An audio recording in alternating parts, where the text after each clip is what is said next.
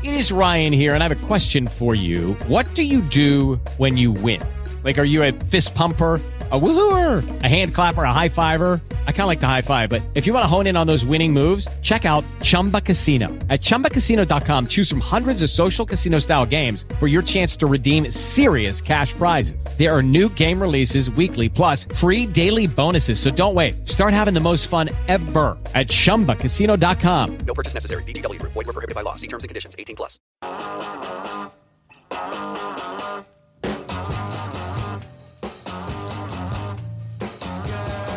You really got me going. You got me so I don't know what I'm doing. Yeah, you really got me now. You got me so I can't sleep at night. All right, good morning, everybody. Joe Bartlett's Saturday show. You know, you walk around New York City, you ask people what they think of Mayor de Blasio. Oh, the guy's a bum. Ask the police. I hate that guy. Look at the New York Post. They're trashing him every day. But guess what, my friends? He could be your mayor for a second term. Believe it or not, yes, despite all of the negative publicity that surrounds Mayor de Blasio, a second term is in clear sight. That is the findings of a Marist College poll. And with you this morning is Dr. Lee Miringoff, the director of the Marist College Institute for Public Opinion. Lee, good morning. Hey, good morning. How are you? Very good. And I got to tell you, this is pretty shocking news to a lot of people that Mayor de Blasio has a clear path to re-election. And how many people thought as he started his tenure, one term? Oh, sure. Yeah, no. There are issues that people have with him, but in the old adage in politics is you got to beat somebody with somebody. And when you match him up against 8 other Democrats, none of the others even get into double digits, and he gets 40%, which would be the number to avoid a runoff. And also there's a large number still undecided, so some of those he could pluck off along the way. And then when you put him up against a group of Republicans, it takes an unusual Republican to win in a Democratic town, although it's happened, obviously with Giuliani and Bloomberg. But de Blasio's in the mid-60s, and right now, it's early, but right now, most of the Republican potentials are clocking around 20%. So his path to the renomination, I should say, and re-election is clear with one huge potential bump in the road. And that would be? Well, there's, as you know, federal and state investigations going on right now into a variety of things involving some of the de Blasio team members and fundraising and a whole host of things. Most New Yorkers think that Mayor de Blasio, I should say half of New Yorkers think that Mayor de Blasio has either done something unethical or illegal. Only 25% think that he's done nothing wrong. And a full 25% don't really know yet. The jury is out on them. So we also asked whether this would matter to people, and people say it would.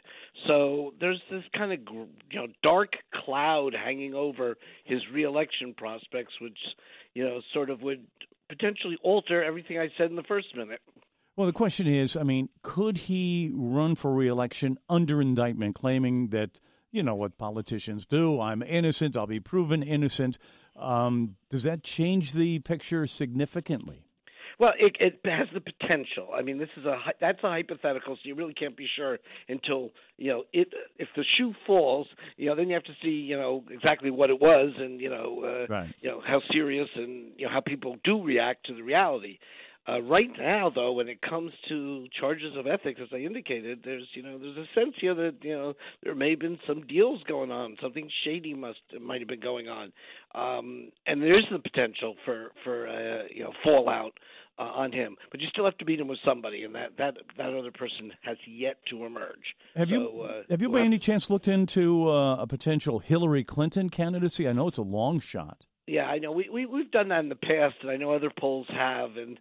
Hillary Clinton, again, is very popular, but when she announces, who knows what would happen. My guess is that she is, not interested in the least in that position. I would be very, very surprised having come so close to being president. I know it's the second hardest job in America, but I'm not sure she wants that right now. I agree with you. Where is the strength of Mayor de Blasio in terms of his support? Well, his strength is pretty much the base of voters who elected him to begin with. He does very well with, obviously Democrats, but African American voters, Latino voters. These are folks that are very comfortable with him as mayor. There are others who clearly would disparage his administration and the term, and think this hasn't played out the way that it has or needed to. But people generally in New York think he's sort of a good leader. They care about him. They don't think he's doing a stupendous job, but they sort of like him. And again, that's what could come unhinged, where some indictment coming to a staff person or even remotely to him. And then the other thing that's interesting, I think, in this latest poll, which sort of jumped out, was we asked a question about Donald Trump in there, and clearly Mayor de Blasio's not been shy about his dislike for the president. Right. And we asked whether New Yorkers think he's spending too much time sort of chasing down Donald Trump and not enough time on the problems of New York. And actually, New Yorkers tell us they really rally behind de Blasio when he makes this sort of a race for mayor against President Trump. President Trump's being so unpopular with New Yorkers that when de Blasio speaks to national issues that might affect New Yorkers or just Donald Trump in general, New Yorkers respond very positively to that. So I'm sure it's no secret for the mayor and his team that going after President Trump is probably a good road to travel on. Oh, I just did some campaign research for him there. I'm sure that will make sense then. And now, speaking of President Trump, I know you did a poll recently regarding his trust, whether voters trust him or the media. What are your findings there? Well, interestingly, the media is doing better than, quite frankly, I thought I would find in the data. You hear all about media bashing and all that, which personally I think is very overplayed, given the reporters I know in the world and how they're just trying to get stories right, not necessarily twisting things and turning things as everybody thinks they, with this new label of false news that's out there, fake news. But generally, the credibility of the president is unusually low for someone this early in his administration. In many ways, he had voters who were supporting him who still do. There were people who voted for him because they did not like Hillary Clinton. Some of those people are not necessarily liking Donald Trump. One of the reasons he won was because people who disliked both Hillary Clinton and Donald Trump voted for Trump. Yeah. They went with the changed character, not someone who they felt was so last century. But that doesn't mean he then carries those people with him after taking the oath of office. And it's been a very, rough road. The whole Russian connection seems to have a drip every day. Some people have had to already step down, from his foreign policy team. Flynn clearly getting out. The issue most recently was Sessions, and that one I don't know if we've heard the last of. And just the whole contact with Russia during this period, and the hacking and the emails, and it's just all kind of like just making it very difficult for Donald Trump to kind of get his presidential legs under himself.